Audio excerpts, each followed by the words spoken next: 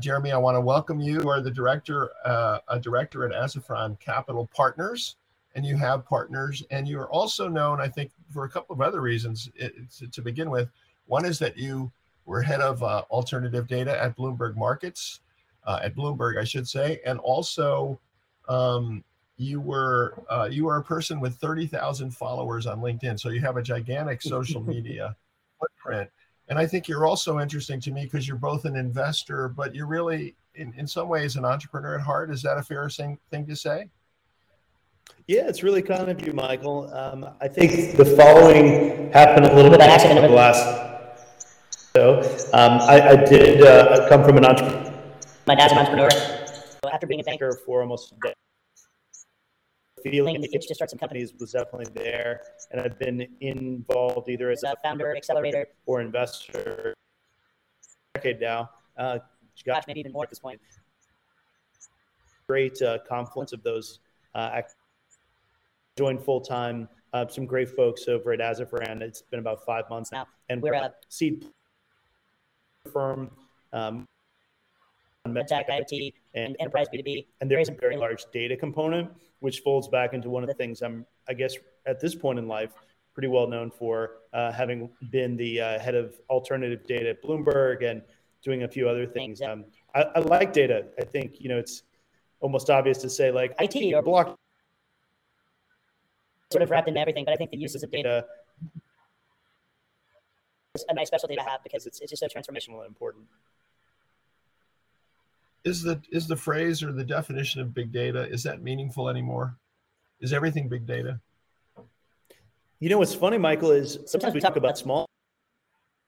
Having too much data actually can be useful or cannot be useful. Just having a few data points on some. For example, we knew everybody on this call had COVID. Maybe one of us does, maybe one of us doesn't.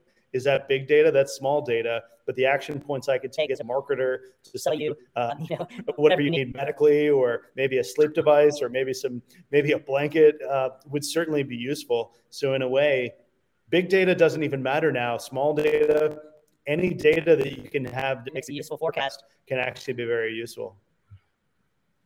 And interesting you should say that. I could have used you last night. I had no chloroseptic. I had no cough drops. Oh man! And apparently Aspergum is out of business. We couldn't find Aspergum, which was always my go-to for terrible sore throats. But no, it's interesting. You're right. It's sort of what we know about someone at the point of the transaction or at the point of the action, I guess. But I think you're really an interesting guy in a lot of ways. Number one, you come from a family where your father was an entrepreneur, right? Yeah, no, I mean, starting from first principles, my grandparents, and over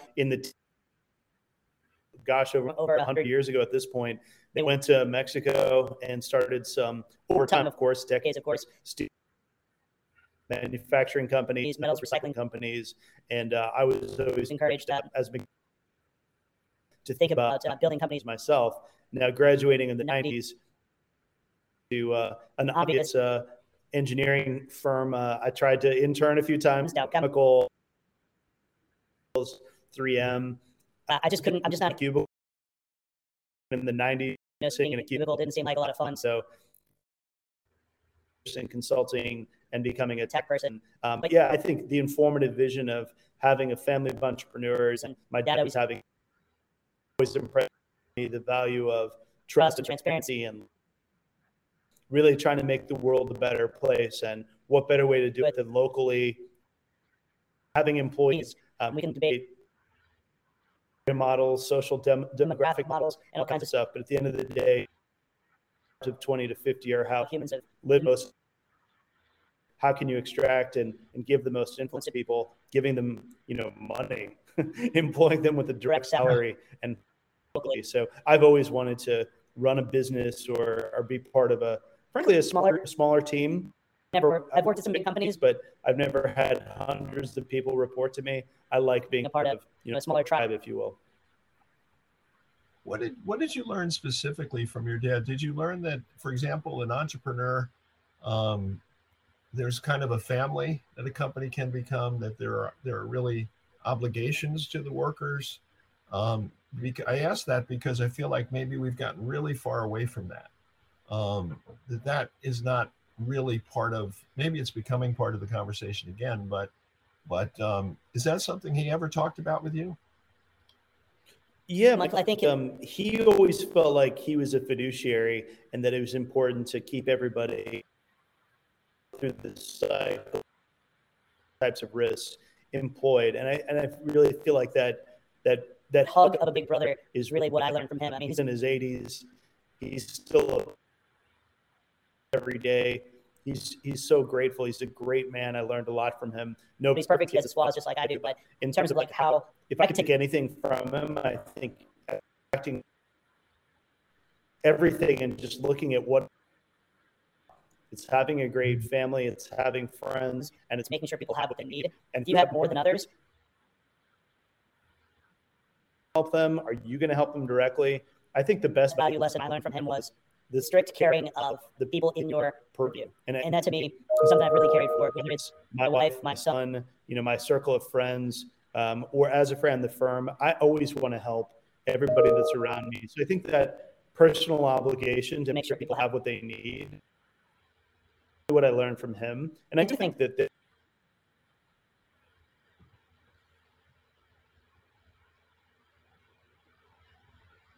Twitter, the blockchain, you're only as good as what you produce the last hour. I do think that there's some great things about being recognized for micro tasks. But having said that, we are drifting a bit away from everybody having a custodian, whether that's government, whether that's a direct employer. It is causing us to be a little bit adrift, perhaps. And as somebody who's been an entrepreneur, you've had, I think, 3 fintech companies yourself. Is that right? That you've been involved in a couple of exits. How do you bring? Yeah. I mean, I'm curious how you convey that to the companies you invest in, or if you do, or if you even have those conversations. Is another way to ask that question is how important is it for founders in particular to show that they care about the people who work for them? Is that necessary? I think it's a really important edge for myself and for the partners on the team at Azafran. They both have run many businesses. They both have had great M&A exits. And you talk to a founder, having been a founder myself, having failed, that ability to speak freely and be transparent, authentic, I think is a little bit helpful. Certain VCs that are academically trained, that are brilliant, but have never run a company, don't necessarily have that facility around understanding the challenge, the pain of the day-to-day, knowing to miss a forecast, knowing what it's like to have a product massively delayed. I've been in those seats, so I try to be very empathetic. I mean, we want outcomes. All of we're fiduciaries at heart too. How things can go wrong. And sometimes they're in your control, sometimes they're not. Whenever I speak to companies, and I speak to several a day, whether in our portfolio, whether somebody I've invested in the past or somebody I'm looking to invest in, I hope that they see in me somebody that's been there and done that. Frankly, isn't afraid to. If I learned anything from my dad, fail, and it's okay. You pull yourself up, fail the same way, but you don't hide failure. I think if anything, when I talk to companies, what I find most interesting is the most successful companies I've invested in over-communicate. They send you lots of updates, and they're never afraid to talk to you. And usually the news is good. That's probably why they're communicating with you. But even if the news is bad, they're not afraid to tell you. And I think that's the true mark of a real investor or an advisor. It's not somebody that you avoid. It's somebody that you seek help from, even if it's just to pound your chest because you're doing well. So I think that over-communication is something that I appreciate from founders. It's not hiding errors. It's not hiding mistakes, because that all comes up, whether it's a product failure, client. Your investors are going to find out eventually. You might as well get ahead of it and try to risk manage through it. And, I'm glad you brought that up, because I know you were at Anderson Consulting after the University of Texas at Austin. You also were a banker for 8 years at JP Morgan. I think you met your wife there. Is that right? Did you guys meet at JP Morgan? Yeah, my wife is still there. She'd be in me bringing it up, and she has a different last name, so hopefully nobody can try and relate it. But she's actually been there more than 2. I'm super proud of her. She's done great things there. Yeah, and she's in tech too, I understand. So yeah, she's here's the thing: it's market side. So she sees IPF. She works on equity. I've always been more of a coverage. I was a coverage banker, so I tended to gravitate more to M&A, and frankly, whatever a company needs in their life cycle. But as an industrials banker, it was typically trying to help buy growth and trying to sell legacy assets or do LBOs. So I tended to do mostly M&A. Some see a lot of IPOs in the industrial space. Right. But what I wanted to drill down on was what led you to take the job in alternative data at Bloomberg, because that was a case where you had to leave a company that I think you loved or had strong feelings of. You had been there from the beginning, I believe, and you had to pivot, and you said, I'm gonna go into a corporate job. Now Bloomberg's a fairly unique corporation, but nonetheless, that must have been really hard. But I bring it up in this context because you're a successful guy. You went on there from that to do all these companies, to join these partnerships. I think that founders, entrepreneurs sometimes forget that successful people have failed, and it might, in fact, be the defining characteristic of successful people. It's easy to forget. I think that's totally fair, Michael. For me, it's always flowing like water, and I'm a disciple of Bruce Lee. I enjoy thinking about philosophy and meditation. That for my dad, he studied at an ashram. My parents met in Israel. We're very global people. We travel a lot. We think very globally minded. And failure is okay. Whether it's an immigrant in this country, somebody that's new to the U.S. or not.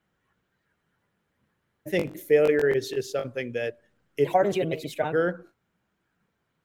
Don't keep failing the same way. I think if you can learn from your mistakes and keep going, you'll do great. So to go between banking to fintech to Bloomberg, the journey for me was in 2012. I joined a few colleagues from Citi into creating a capital markets tool, the ACE portal. And what we now 10 years ago was really hard for private companies to get liquidity for their investors and some of their key employees. A really brilliant guy that many people know in fintech, Barry Silbert, created and Second Market ended up providers of liquidity to a lot of private companies, and it was tied up with. We built up something that was a little bit similar called ACE, and we tied up exchange. And to some extent, we did private companies, but assets. So as you probably know well, hedge funds and private equity funds and other funds are governed by lockups and a lot of different reasons why they're not super liquid. They're more liquid now. So we created this liquid exchange enterprise tool that stood up for a few years and then was bought by a fund of funds. Having had a modest exit on the first time, I realized I love the tech, I love the industry, I really like the markets. Business is really hard. So I'm not convinced that an entrepreneur per se. It depends on the mission of what you're shooting for. If it's a small company, but having had that experience, I'm fortunate enough to spend some time with some others. I was the chief revenue officer at a data company called Estimize. I had never really data until I was at Estimize. I did notice in a lot of the companies like GE and Northrop Grumman that I helped advise, companies that were much more IT information and services, with a heavy cost of goods. So I started to see like and big companies are excited about software and excited about services, somewhat getting into it. So in the back of my mind, I knew data was going to be something that was important. In 2015, when I joined Estimize as CRO, I saw lots of quant funds, hedge funds using data in new and unique ways. And Estimize was a crowdsourced tool to collect data from retail traders and from institutions on what their expectations are for. So I know I'm getting a longer answer, but the long answer for me is once I had been off the grid and I wasn't in corporate, I realized nobody has the answers. You build your own path. If you build something useful, people will buy it. There's a lot of different ways to make money. There's a lot of different ways to guide your career. So for me, 7 years ago now, it was being an entrepreneur in the data space. Now, data companies are very hard to build from the ground up. Collecting data and selling data and building a big company is hard. So it's hard for me to say out loud, but once I realized it was never going to be a big company and I wasn't the founder, I thought, well, why don't I stay in data, but maybe I should take a pause. Going to a corporate very useful thing. So I sort of fell into knowing some people at Bloomberg and was able to get into this data role where I spent 3 years meeting a ton of data companies, helping them potentially partner with Bloomberg. And I thought it was a fascinating space. And then in the meantime, using some of my personal balance sheet, I ended up investing in, a lot of companies. As I'm looking back in my portfolio, it sort of happened in ones and twos, and then it started to happen more frequently. But I'd find companies that either wanted me as an advisor or maybe an angel. And that took me on a path to start investing in more companies. And as you mentioned, Michael, I guess success has many fathers and mothers. So for on AngelList last year during COVID and opportunistically stood up a syndicate, and we invested, myself and two partners, in 14 companies, 2 million deployed into data-related companies. And, I think sometimes writing small checks is better than big checks. If you give somebody $100K and you spend a lot of time with them, you might have more skin in the game than doing 3 million, 5 million, 10 million. So being kind of an angel or a syndicate lead was a lot of fun. And then through that journey, I met Azafran, which is where I am now. But just to cycle back, corporate, startups, banking, they're all very different. They all have different pluses and minuses. And I think for me, some of the curve and arc was building a family, with my wife and kid. What's most important? Is it how you spend your time?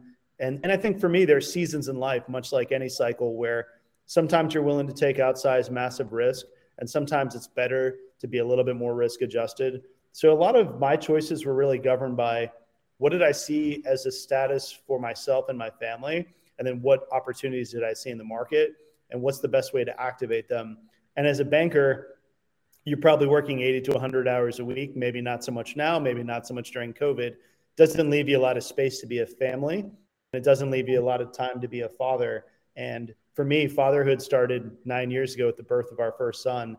And I thought being an entrepreneur is great. You're working all the time and it's a little bit risky, but if one day you want to just stay home and play with your kid, you have that latitude because you're your own boss in many ways. Now your clients are your boss.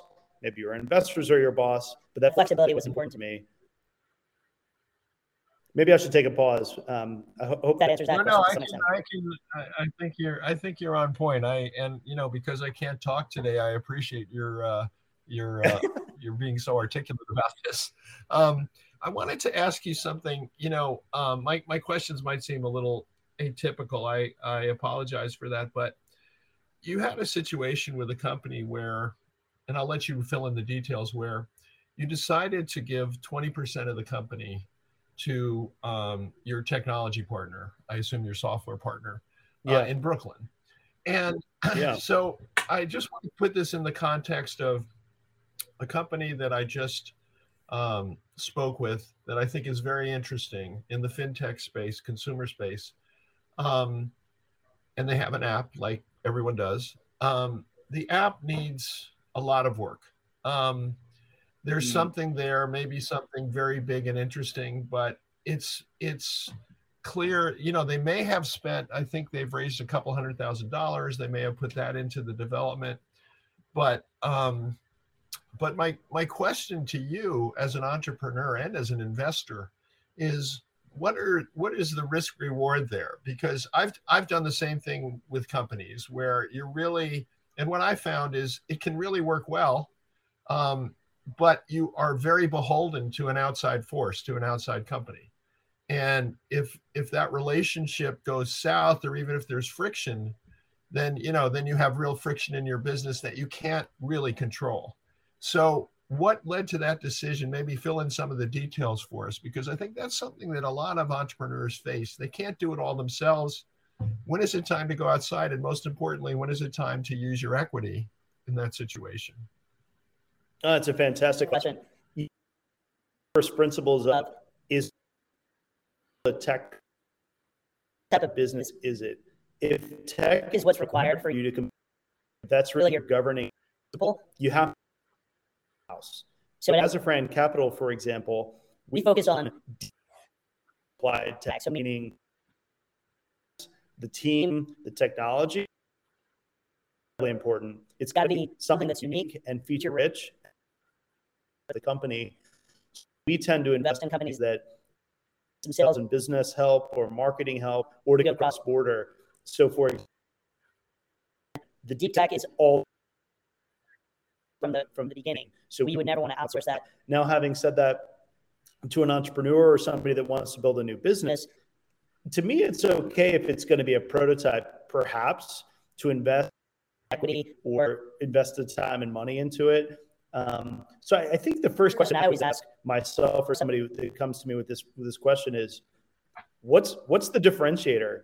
Because, you know, Uber's a cute idea, executed incredibly well with amazing technology. Could Uber have outsourced their tech to have GPS, logistics, coordination, and communication across, you know, buyers and sellers of their product, meaning drivers and passengers? To me, absolutely not. I've had a prototype that helped enable some black cars to, you know, be found by consumers potentially. So in the case that you mentioned, Ad60 is an agency in Brooklyn, and great people. We gave them equity in Ace Portal because we thought, you know, I was probably the closest technologist on was sales and biz dev and oriented. So we knew that we didn't have building something, and frankly, without knowing a good CTO full time, for us, I would almost say it was a partner and giving them that equity. So I think this resonates really deeply with, because I get asked all the time by friends that are interested in building something, and they're like, how do you find a CTO? And if you're already asking me that question, you're tech company, you're probably going to be an interesting business that's digitally enhanced. So maybe you find an agency or a studio. So I think it comes back to the want to build and why are you building it? We see some amazing companies on the phone today with several CEOs we're thinking about investing in, ranging from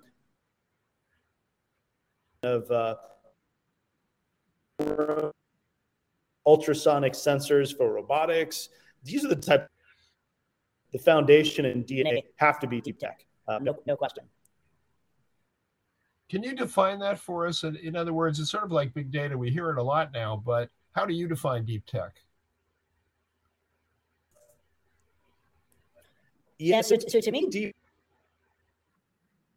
is a product or service that's delivered with a modality that's a bit transformative. Meaning, if you're going to be looking at a radiation of a person and all the x-rays, and you want to take all of those, apply some machine learning and see if there's any with the human with some radiation exposure, for example, the heavy duty monitoring, the x-rays, the scanning, all of that is fairly deep because it actually has a useful form. Might be, you know, some sort of fusion or some sort of energy generator, or, you know, I hate to say it, but or something crazy. That's kind of super deep tech. Applied deep tech is the area I like because it's something a bit out there that uses some science. So it actually has a useful use case right now today. So is asteroid mining deep tech? I don't know on it. Maybe it's applied deep tech. I guess deep tech without the applied is like, sounds really cool or not. Well, I know there was just a movie on Netflix called Don't Look Up with Leonardo DiCaprio about mining asteroids. It was actually a key to the plot point, but yeah. Well, it was. I don't know. I guess it's. Yeah, it was good. I was going to say the parable there was really about global warming. So I think there was a lot wrapped into how we're communicated to by our government. Anyway, there's a lot of layers to that movie. On a surface level, my kid thought it was funny and entertaining. On a deeper, resonating, human level. Certainly, it's scary if you intuit what's happening with them, and weather temperatures and power. Well, there's so much dystopian, so many dystopian books and movies and podcasts. It's hard to find one that isn't dystopian. It's so much become a part of our thinking. I don't know how you invest in that. I know some of the billionaires are doing things like getting LASIK surgery so they can see in the apocalypse, things like that, or building houses, secret houses and those sorts of things. But that's not going to help most of us. What resonates with me, I wanted to close by asking you a question about your following. You have this big following on LinkedIn. By the way, when I connected with you, I didn't know you had a following. I never look at that. I look at who's doing interesting things. So you looked interesting, and I think you actually had had linked to something that was really interesting, I thought. But why do you think what you're saying, what you're writing, what you're, blogging about, posting about, what do you think? Why is it resonating with so many people? What is the nerve that you personally are hitting with your commentary? I think for me, it's really just, I think very deeply about the context of where we are today and the context of where we're going to be within the next few years.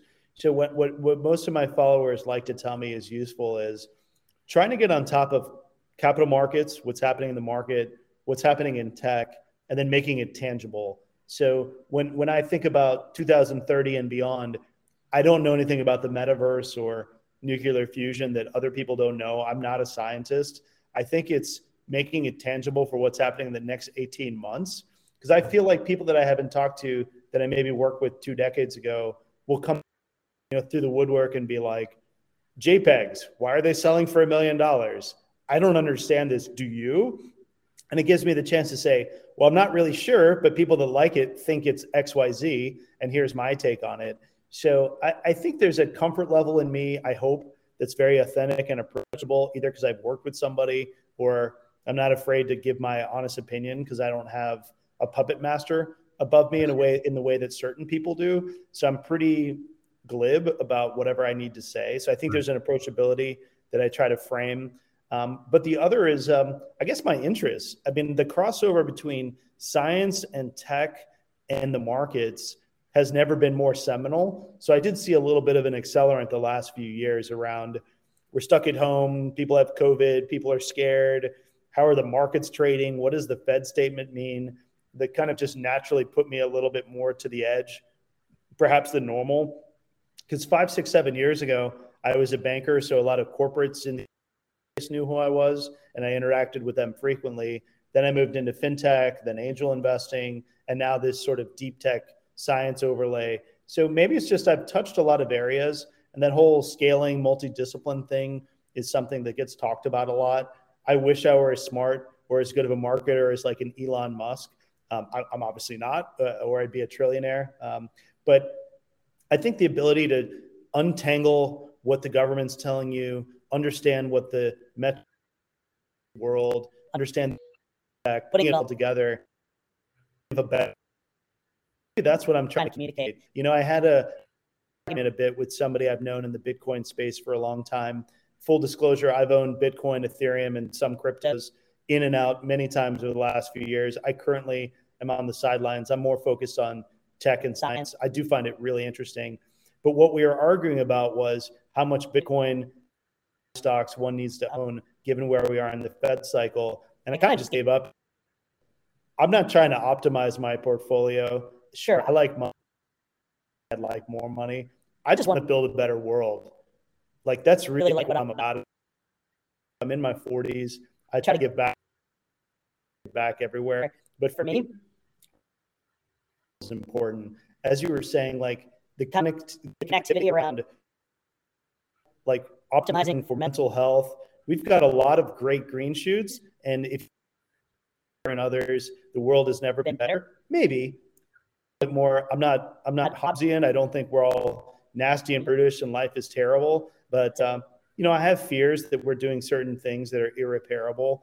So I'm just trying to make the world a better place. And if investing in a few companies helps, either environmental causes or some of the soft social externalities that are being created or hard externalities, then I think I've done great. So that's what I'm about, is trying to make the world a better place. And I'm not optimizing for how many Bitcoin I have in my portfolio. So maybe people like that too. I think money is a great enabler, but I will tell you first principles. I know we both have been successful. Every person I know, no matter how much, would happily take two. I'm not in the rat race. I don't like to think. I'd certainly like more, but I don't let it. Anyway, money is just such a charged topic. It's so personal, and it's something that you can't talk about with other people. You can't talk about it on podcast. Terrifying. But if I can optimize for something, it's making the world a better place. Well, that's a pretty good spot to end. We've been talking on the accelerator with Jeremy Baksht. He's the director at or a director at Azafran Capital Partners, and it's been a great tour of your investing philosophy, your career, your family, and I think it's hard not to like. It's hard not to say that sounds like you have the most important things in the most important places in your life. So congrats on that. And thank you so much for fighting through our technical issues today and being a guest on the accelerator. We'd love to have you back. And I'd love to play golf with you out in the Hamptons. So I hope that we get a chance to do that. Well, that's a definite. Well, thanks a lot, Jeremy, and we'll talk to you soon.